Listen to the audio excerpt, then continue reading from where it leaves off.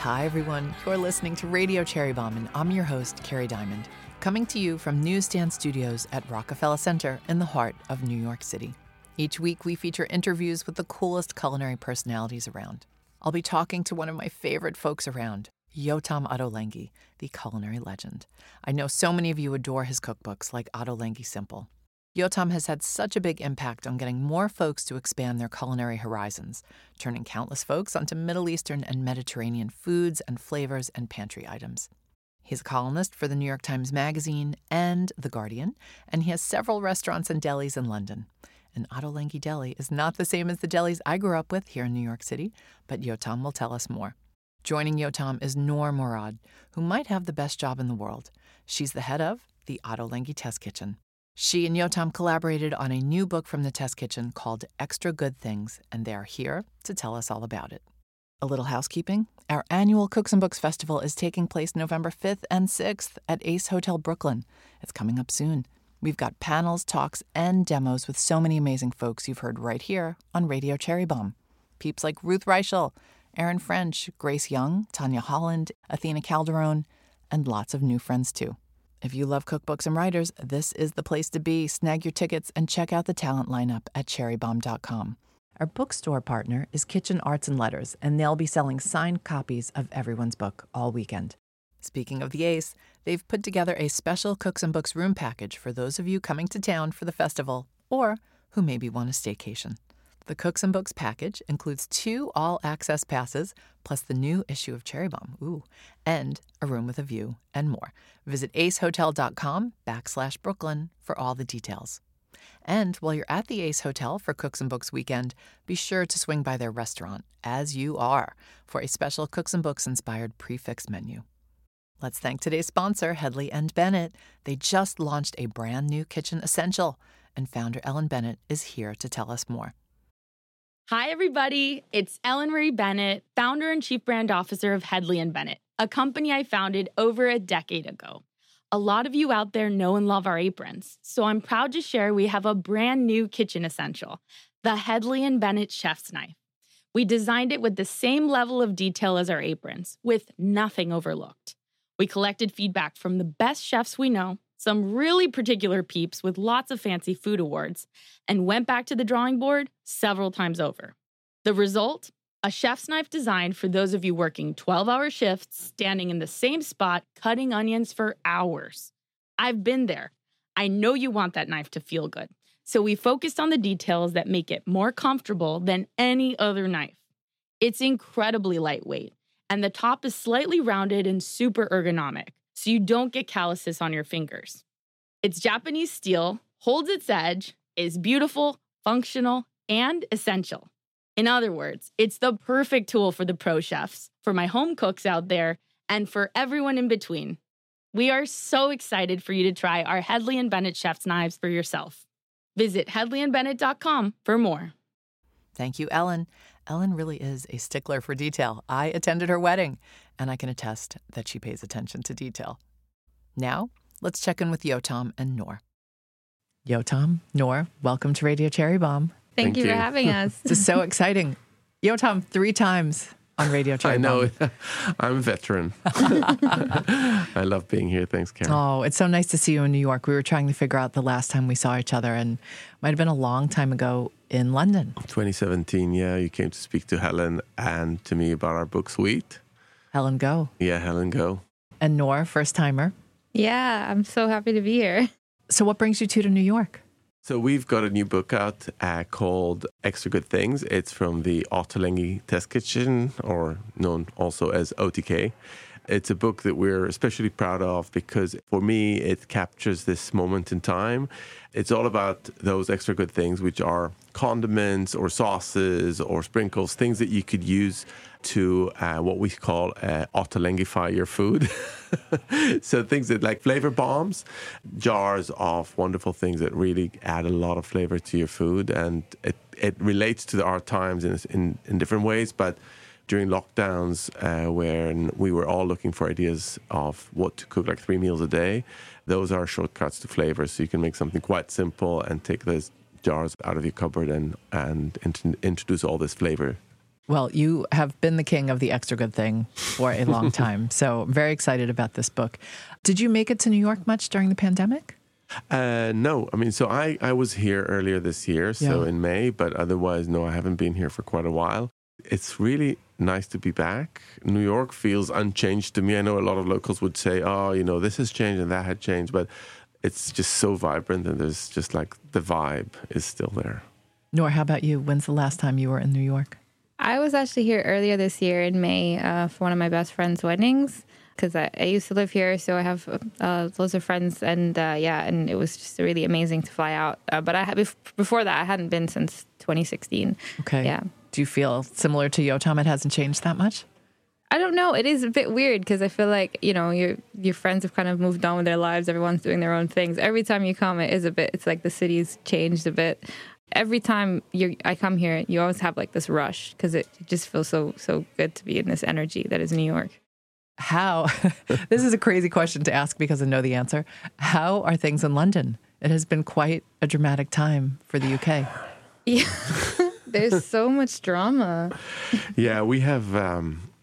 we've had this kind of political upheaval. We've changed prime minister more than we change our socks.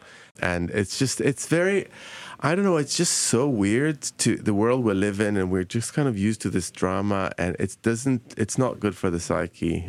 We need stability. We yearn stability and we just can't seem to be able to get it. But in the UK especially, it feels very, very haphazard. Well, there's a lot we could talk about the world and what's wrong with the world, but I want to talk about what's right with the world. And you two put out so much good stuff. Thank you for that, because it's a nice escape from all the craziness. And Yotam, as you've been, you know, trying to get us to do your whole career is get people to cook and connect over food. Yeah. And I like that you make this connection because people ask us about the books and the Ottolenghi Test Kitchen cookbooks. This one is called Extra Good Things. And the other one that came out last year is called Chef Love. In some way, the story that they're telling is the story of the comfort that we find in the kitchen in these crazy days. So, you know, there is a crisis. We're in constant crisis, or from one to the next. Cost of living, wars, pandemic. And the one place that people really found comfort is in their kitchens. And we kind of embrace that. And we say, okay, well, if we're going to be spending so much time in the kitchen, which we are, let's make it a bit easier for you. Let's see how you could cook with ingredients. So Chef Love was about the accessible ingredients that you find in your cupboards, your chickpeas or your frozen corn, or, you know, things that are just there in the kitchen all the time, and make them the center of your meals. And Extra Good Things is about making a dish and then having a little extra to start off your next dish. So speaking of happy places, before we talk about the book, I want to talk about the Ottolenghi Test Kitchen, because in my mind, and I've said this to you, I feel like it's this kind of magical place, like not quite Willy Wonka. I don't think you're walking around, you know, dressed like Willy Wonka and singing songs and reciting weird lines from Shakespeare. And it just seems like such a dreamy, happy place. Noor, how did you wind up in the Ottolenghi Test Kitchen? I moved to London 6 years ago from Bahrain. And I was working at Ottolenghi Spitalfields, which is one of our delis.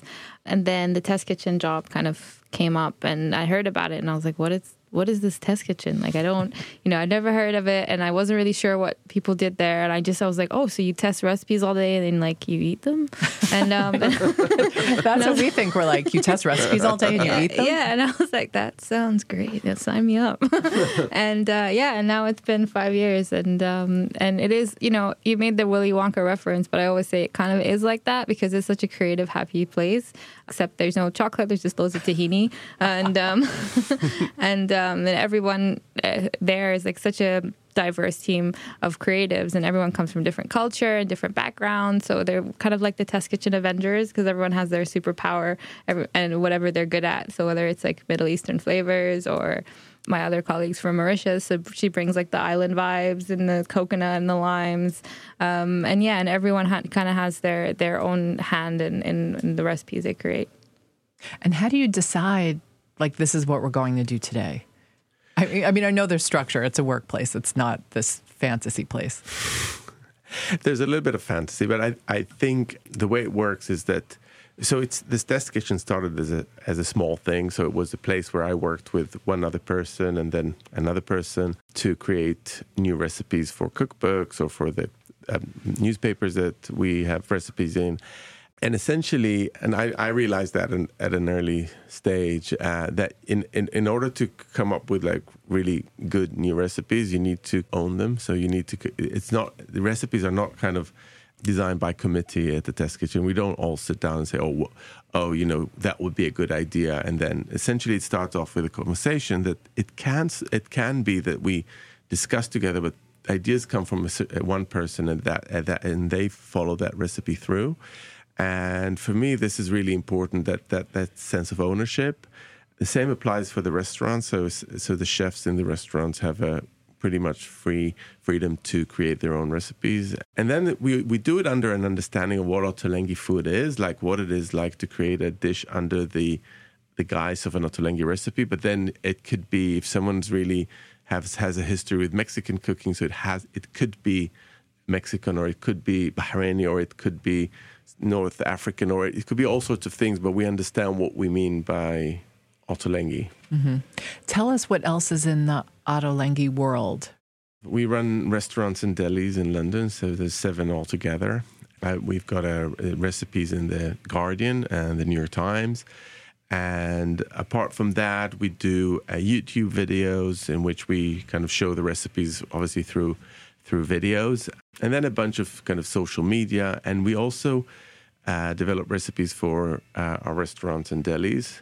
So, as I said, each chef is in charge of their own menus, but we also have conversations going on and cross conversations, and we're kind of working more on turning the test kitchen into the hub, the creative hub for the whole company.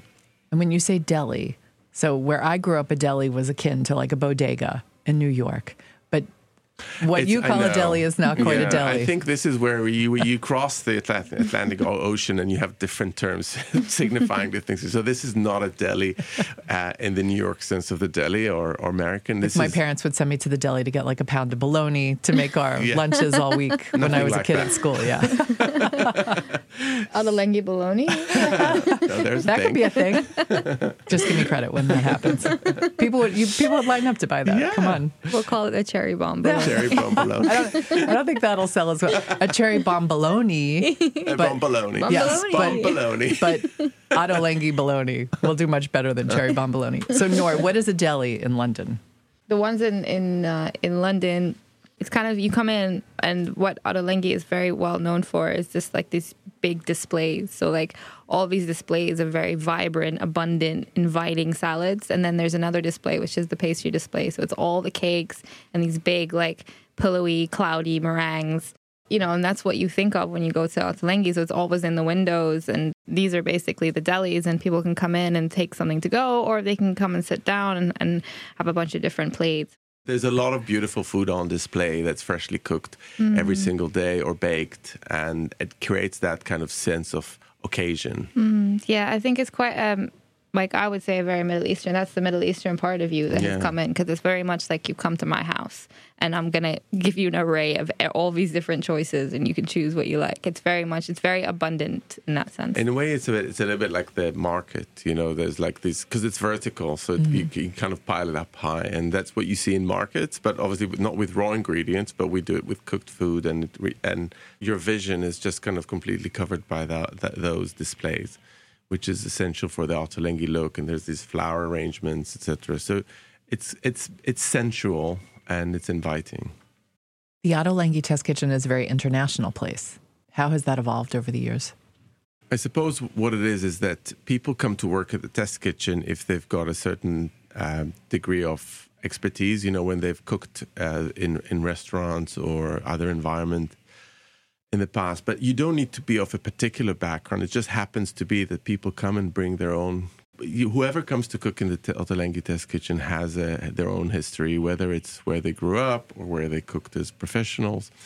And that's all welcome, because in some ways, all these experiences make the Test Kitchen interesting. So Noor brings with her, food that she cooked when was exposed to as a child and as a grown-up. And then also she went to the Culinary Institute of Americas here, and that is a particular way of cooking, and then working in restaurants in New York. And then every person has their own story, and that really contributes to how diverse the dishes are, and you can like really interesting stuff happening just by the fact that so many people have different backgrounds. That's a good way to tee up our question. Yeah. For Noor, what's your story? My story. So I come from Bahrain. I grew up in Bahrain. My dad is Bahraini and my mom is English, but she's lived there for like 40 years, so she's an honorary Bahraini now. Bahrain is really unique. I think a lot of people don't really know much about the food culture there. And, you know, when people think about Arabic food, they think of like hummus and falafel and all these really delicious things. But there's a lot more. It's a lot richer than that. There's so much more to it. It's very diverse. And in Bahrain, the food is kind of a mixture of like Persian flavors, so really herb heavy and like, you know, dried limes and these sour flavors. But then we use a lot of Indian spices. We love our spicy food and Arabic dishes. So it's a lot of like big, grand rice dishes. Paired that with like my mom's English, like shepherd's pies and cauliflower cheese. So I kind of always mix these two things in the way I cook. And I got into food really young. I was about 16 when I got my first job, a summer job in a kitchen. I just fell in love with like the chaos of it all. It was just so intense and crazy. But I really loved that rush. And I think that's what kind of pulled me in. And and then I went and moved to New York and studied at the CIA and worked here and stuff. How did you wind up in the U.S. for that? I always say, like, you don't need to go to culinary school. I think your school is working in kitchens, but it's great when you live somewhere in like New York or you live somewhere like London where it's so diverse. There's so many places you can go work in. But in Bahrain, I don't think you have that so much. For me, I was kind of like I just researched and I was like, oh, where would I want to go? And then I found it and I was like, wow, that looks like a really impressive, amazing school. And I was very nervous moving to America. I just felt like I was from this tiny island and very like shy. And I mean, nobody would think that now because I'm so like loud and quite outspoken. But before I kept all my opinions to myself. And then I came to New York and it was just, I felt like it was this larger-than-life place with such big personalities. But I think it also helped me find my voice and my personality in food. And then, I went back to Bahrain, but I still had this, I guess, urge for like a big city life. I think that's maybe like small island syndrome or something. And then ended up moving to London like 6 years ago. And that's kind of my story in a nutshell. And how did you get the job in the test kitchen? You know, I typed up my resume and I sent an email and I sent it to the Ottolenghi contact email and I was like, and then I just thought to myself, I remember like my finger was like hovering over the button and I was like, am I really doing this? Like, anyone even gonna like respond to this girl in Bahrain? Like, and I was like, well, why not? Like, why not? So then I just sent it and I got a response from Sami Tamimi. Oh, Sami. Yeah. So I was like totally fangirling over Sami, like, which is funny now because we've had this like banter between us. But, and I remember when he responded, I was like, oh my God. I remember I called my mom. I was like, Sami Tamimi just sent me I screenshot it just in case like I never heard from him again or whatever. And then I remember I was visiting London anyway that summer to visit my gram with my mom and then ended up meeting Sami, having a chat and the rest is history. That's so exciting. Yeah. Mm-hmm. So you were working front of house essentially before the test kitchen or, oh no, I thought you had worked in one of the spaces first. Before you worked in the kitchen. In the kitchen. Oh, got it. Yeah. Okay. Yeah. So then you moved from that to the test kitchen proper? Yeah. Got it. Yeah. Okay. Okay. So how did you make that leap from that kitchen to the test kitchen? I think it was luck, if I'm honest. Like, I think it was a bit more than luck. Because you always had two people with you, right? So then Esme and Easter at the time. Yeah, but I mean, in a sense, the way it works, recently it's changed a bit. But people come to work in the test kitchen after they've worked in the kitchens, and if they're good in the kitchen and also they show creativity, and then they would get a chance in the test kitchen. But I think Noor obviously is a great chef, and she was a great chef in the kitchen. And I knew, and Cornelia, who was in charge of her in Ottolenghi, knew that she's got what it takes. But And then she came and you did a day. Yeah, a trial week, actually. I had a week, yeah. It was a whole week. Yeah, it was a whole week. And I remember it with these, like, you'd basically typed up these, like, 4 ideas, just like, and it was like a sentence each or something. And I just had to, like, lead with these recipes. And I remember it was just so different than working on the line or working in a kitchen. I was like, oh my God. Actually, one of the recipes ended up being published in Flavor, the noodles with the mushroom lob. Oh, yes, yeah, that's right. And that was from my trial week. So at least it was a good trial week, I think. So now it works a bit differently, but I used to write like briefs for ideas for the week. And one of the things that makes a really good recipe tester, apart from having the background and the richness of kind of experience, etc., is the ability to kind of start with something and then transform it into something else. Because like when you develop recipes, sometimes you often have an idea, but you need to be super flexible because things happen along the way, and you need to kind of evolve until you get to where you want to get. You have to have that kind of confidence that you go like, okay, I started with one thing, we had an idea, but I really wanted to. The only way around it with this ingredient is to change it, and it's quite a profound thing, to be able as a cook to start with one idea and really kind of say to yourself, okay, well, actually, this is not quite working. Let's take some of these elements, and turn them into something else. Nor, you seem like a humble person, though. I can't imagine you were walking around that test kitchen like you owned it. No. Week 1. No, I remember I was so nervous, and everyone was really quiet in the test kitchen then. So, like, kitchens are loud. Like, everyone, then, and then I came. And then kitchens are really loud, and then the test kitchen, everyone was so quiet. Because it is kind of like an office/kitchen at the same time, because there's still a lot of writing and editing and all that kind of stuff to be done. And I remember, like, coming in and, like, being afraid to turn on the tap because I was like, oh my God, it's going to make so much noise. And I remember, and now it's become quite a very much louder place because there's like, we built the team enough. There's 10 of us now. There's no quiet, and there's a lot of like, ideas bouncing around all the time. And yeah. And also, I feel like I interviewed you virtually once, and you were in the test kitchen. And do you have a subway overhead, or what do you call the subway over there? Yeah, we had a train, yeah. So we recently moved last year from Camden to Holloway. So when we were in Camden, we were just under one of the railway lines. Because it was like the subway pots and pans. And when you described it as quiet, I was like, I don't remember that. Yeah, it is really, it's funny. Yeah, so now we've got a better environment. It's bigger, and there's more light and more space for us to do our things. I think the thing is that you need to concentrate. So you need to be able to be in your own space, first of all, to record everything that goes on. It's testing recipe is like the opposite of cooking in some ways. Because when you cook, if you know more or less what you're doing, then you just act freely.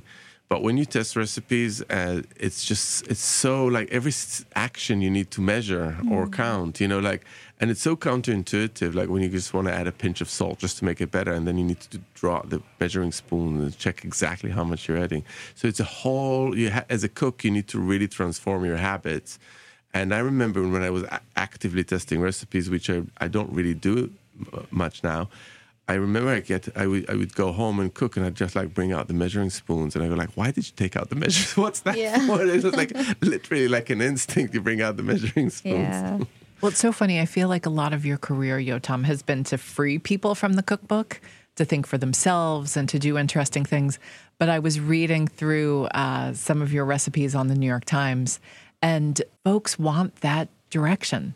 They want that help. It's so interesting to me because as much as your books have done so much to help us in terms of think differently about ingredients and techniques and all of that, there's just still that expertise we all want to latch onto. I think one of the things that people often ask is why is it so detailed? I mean, sometimes there's like these like comedy moments, and people write down like, are you sure 1/8 of a teaspoon? What's that all about? What is even 1/8 of a teaspoon? I love my 1/8 of a teaspoon measurement. I use that one. Exactly.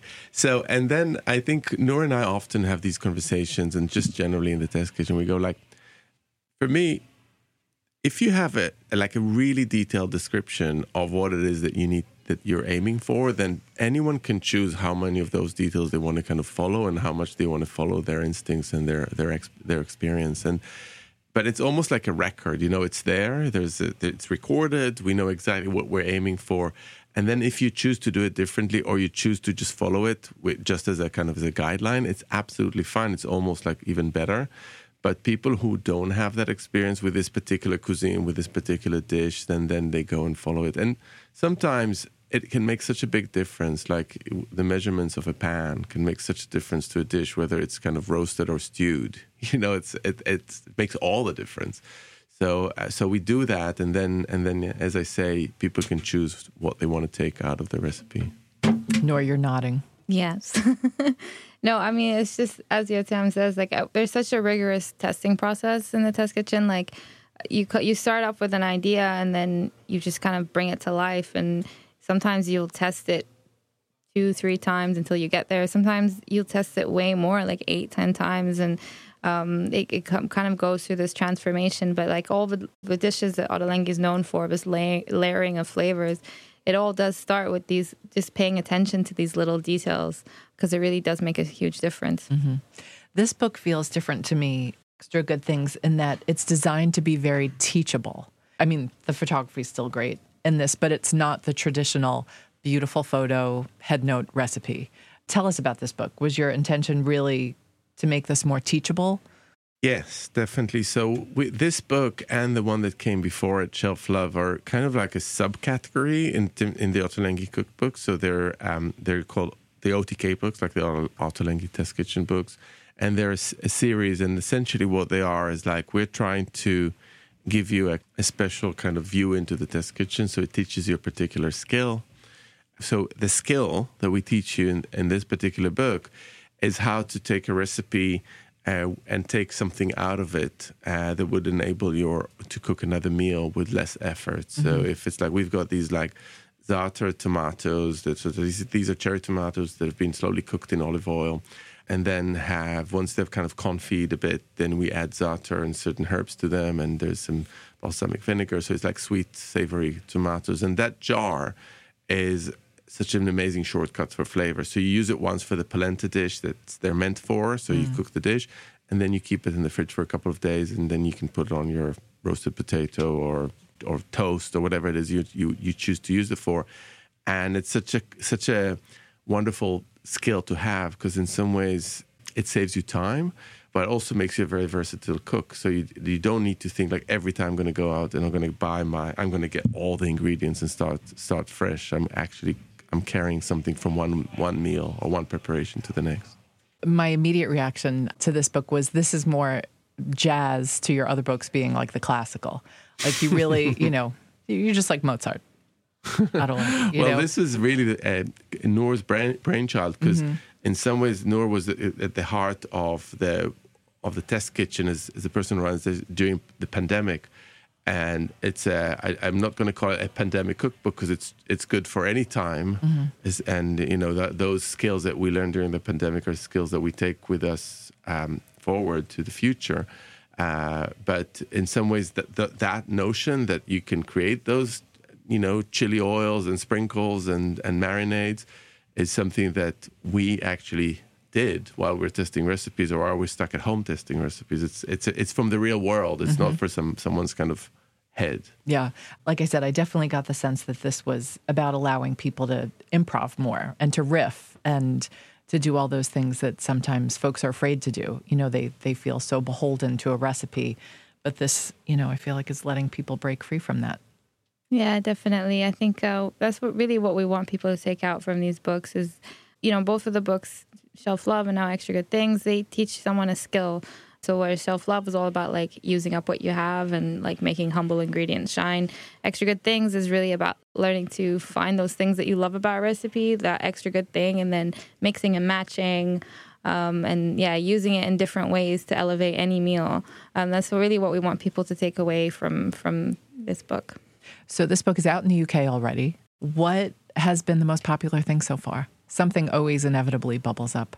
Okay, first, the two things I'm seeing a lot of. The savory one is the sunshine salad. A lot of people are making, and I think maybe because it's the name is great, like sunshine. I was going to say, I don't even care what's in it. Yeah. I would want to eat a sunshine salad. I know, and it is a sunshine salad actually. It's and it's the easiest thing to do as well. But it's very beautiful. It's very striking because of the dressing, which is the takeaway. It's the extra.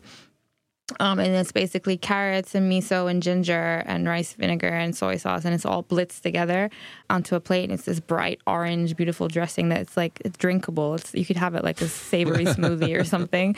And it's based on actually the salad dressing is based on those like carrot dressings you get in a lot of Japanese restaurants. Yes, which I've always wanted to make at home. Okay, Is well this now, it? yeah, that's exactly the inspiration, because there was this Japanese restaurant that I used to go to with my uni friends in college, and it was that dressing, and I've always like, I need to put this in, like I need to recreate this somehow and put it into a recipe. And You crack the code? I think I cracked it. Well, I've cracked it with like an otalenge twist. So Okay. So then it's piled with like avocados and cucumbers and sesame seeds and red onions, and it is a really beautiful thing. And so many people have made it, and I was actually surprised. I didn't think that was one that people were going to go for as much. You're asking about recipes that you see being cooked. So the one that, so we know, like sometimes when things what's going to be a hit, and sometimes you have no idea which ones are going to spark people's imaginations. But the one that I always knew was going to be a hit is the Parmigiana pie.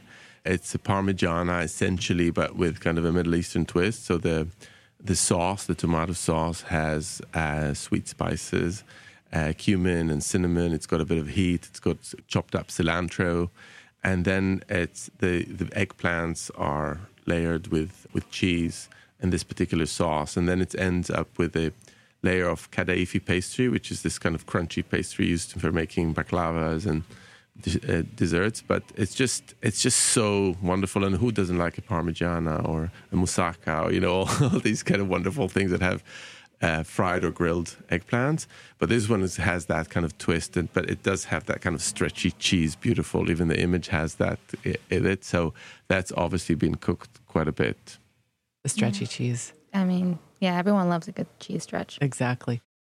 Yotam, I was looking at some of your recent recipes in the New York Times, and I'd love to read the comments. I'm sorry. I know you're not supposed to read the comments, but I read all the comments too. Well, you know what? I think that's good if you're a recipe developer. There's like actual like conversations happening between people. Yes, and they're not fighting and talking about politics. They're talking about substitutions. Yeah. People are endlessly inquisitive about substitutions. And you can make a chocolate tart and they'll be like, can I put chickpeas in this? Yeah, or, I know. Can I put eggplant in this? Yeah, recently, and I was reading one of our recipes in New York Times, and there was a whole thing about where to get cardamom pods from. And I said to Yotam, I was like, is it hard to get cardamom pods in America? Like, I'm really confused. Like, what is it? In a sense, it's also just so beautiful. Like, people want to make these dishes. They want to adapt them to what they have at home. Totally. I think that there is like people fall in love with a dish when you see a beautiful image and it sparks your imagination, and you want to make it even if you can't even eat half of the things in the thing.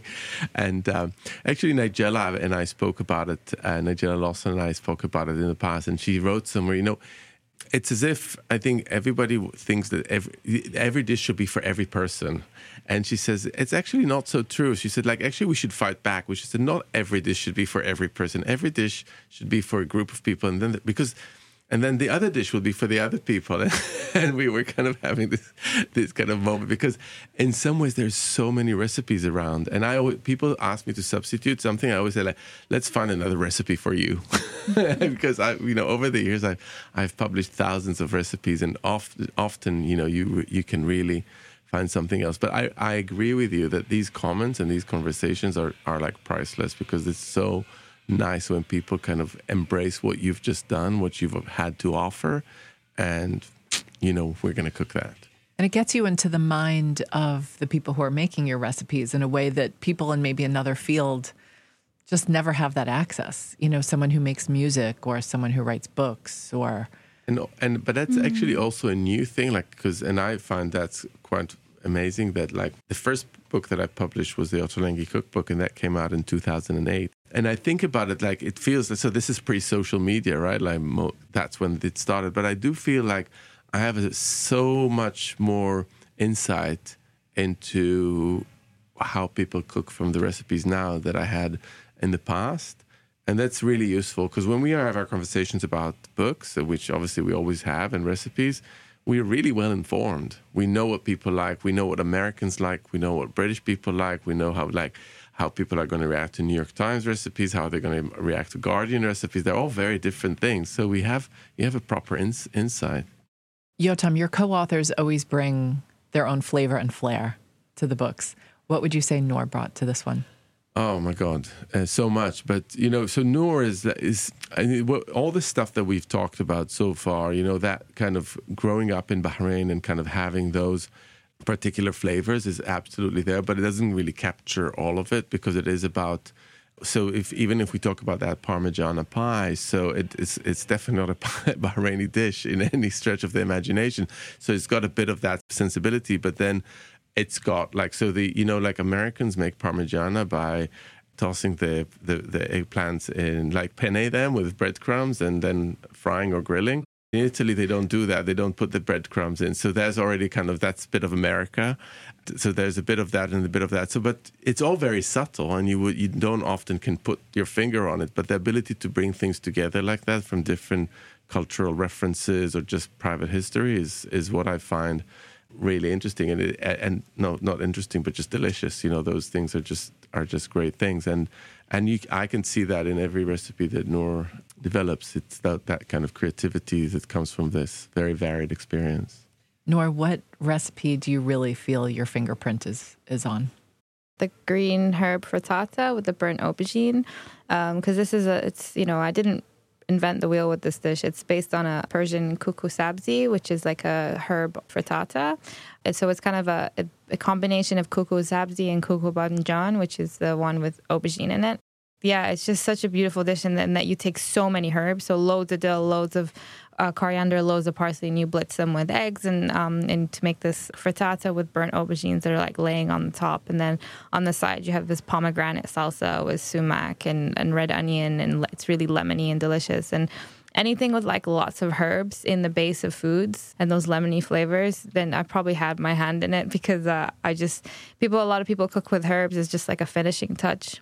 Whereas in like Iran and throughout the Gulf, it really is kind of used into the base of dishes. Because when you cook a herb, it just becomes so fragrant and it has a deep flavor, and the color completely transforms, and your whole kitchen smells so delicious. It's also like they're quite a cheap ingredient, like bundles of herbs. But sometimes people will see, if they're not used to it, they'll see like a recipe with like 250 grams of herbs, and you're like, what? Why would I need like a quarter of a kilo of herbs? But really, it kind of is such a great thing to cook with.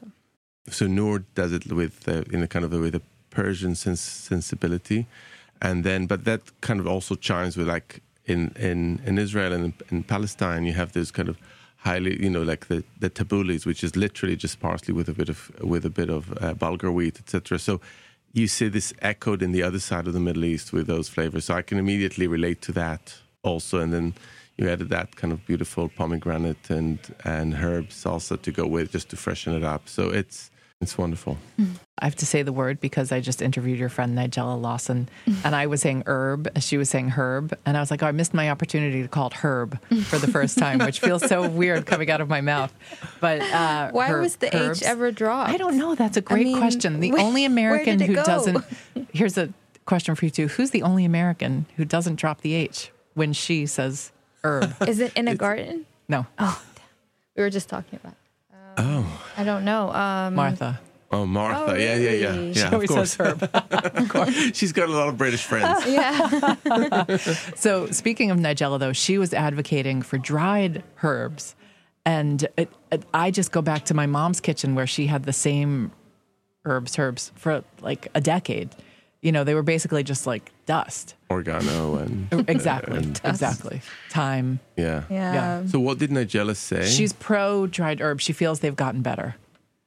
So I have to say, we holiday before the pandemic, and then first time this year in Greece, and they have they use a lot of dried oregano, and it's when you get it there and it's super fresh, it's just like I could add it to every single thing, and it's so good that I completely, and obviously it adds a completely different quality to fresh, and so it kind of like with a Greek salad or with like slow cooked beans, etc. You add it at the end, and you get something which is really aromatic and has that kind of sense of the soil in it almost. And Noor, you could correct me if I'm wrong, but I feel the same applies to dried mint. It brings a really completely different things. And often in recipes, we would mix fresh mint and dried mint. Where the same way as we do with dried chilies and fresh chilies, something happens when you dry, it concentrates the flavor and you get really completely iteration. I think if you just bloom those dried herbs in hot oil just a bit, it kind of like awakens them. So that's like when you're making a sauce, like a pasta sauce, if you're doing, you saute your onions, you add your garlic, and then you add a bit of dried oregano to that base with the olive oil, it kind of like awakens this, whatever it is. And we'll do the same with mint. So if you're making like a cucumber and mint yogurt with fresh mint, then if you just heat up some olive oil and take it off the heat and just drop in some dried mint and it like sizzles, and you pour that over this creamy yogurt, and it just kind of is so fragrant and delicious and adds I love that. Yeah. Instead of just dumping the dried oregano in the tomato sauce or something. It's a nice, I've never thought about that metaphor, Nora. That's a nice metaphor. It awakens it. It I like awakens this. it. Yeah, it's sleeping otherwise. It's just dust. What are you excited to see in New York while you're here? Okay, so today we went for lunch with Francis Lam. Yeah. And we had this incredible... Lunch of Francis. as we do. Hosted the splendid I'm table. just going to open... It was called Wu's Wontons Wu's in Wonton Chinatown. in Chinatown. Oh my God. Wu's is great. So good. It was so It good. was delicious. And Noor, you want to talk about your friend's bakery, right? Oh yeah, I really do. So I have this like real sense of pride now because there's a bakery. It opened this year called Libre Bakery, and it's amazing. My friend Donna Murad, we have the same last name, but it's a different Murad family. Anyway, she's Bahraini, and she opened up this bakery with her husband, who is American, and he's Jewish, and she's Bahraini. So they kind of like combined those two like cultures into this amazing bakery. They're really well known for this Lumi lemon curd babka, and Lumi is a black lime, which is like a dried lime. It's super sour and bitter and earthy. We use them a lot in Bahrain, and she's kind of injected it into there, and anyone should go check it out. It's amazing what they're doing. I've had, and it's a very female forward team. Yeah, it really is. The head chef there, I met her. She's lovely. Yeah, she's just boss lady in the kitchen. So. Beautiful baked goods. And I warn anybody who goes there, you are going to want to try everything. So. Absolutely. And Noor brought some to the Yeah. hotel yesterday, and we were just kind of like opening all those bags and having those halva and this pastry, and like it was just endlessly delicious. It was, and I just felt this real sense of pride, and it was just amazing to see. Oh, good. Well, everybody's got to get over there and try a few things. And if you're in London, got to go see our friends at one of the Ottolenghi places, which there are many. The deli, don't order bologna. The deli or the restaurant. Yeah. Oh, well, it's so good to see you too. Yotam, it's always a pleasure. Thank and you Noor, so much. I'm so happy to have a new friend, and welcome to the Bomb Squad. Thank you to the Bomb Squad. I love it. All right, enjoy the rest of your trip. Thanks, Karen. Thank you. That's it for today's show. Thank you so much to Yotam Ottolenghi and Noor Murad for joining me. If you'd like to pick up a copy of Extra Good Things, head to your favorite local bookstore. Don't forget our Cooks and Books Festival taking place November 5th and 6th at Ace Hotel Brooklyn. Check out cherrybomb.com to snag your tickets. And thank you to Kerrygold for their support. Also, thank you to today's sponsor, Hedley & Bennett. Head to hedleyandbennett.com for more. Radio Cherry Bomb is a production of Cherry Bomb Magazine. Our theme song is by the band Tra La La. Thanks to Joseph Hazen, studio engineer for Newsstand Studios at Rockefeller Center. And thank you to our friends at CityVox Studios and to our assistant producer, Jenna Sadu. And thanks to you for listening. You're the bomb.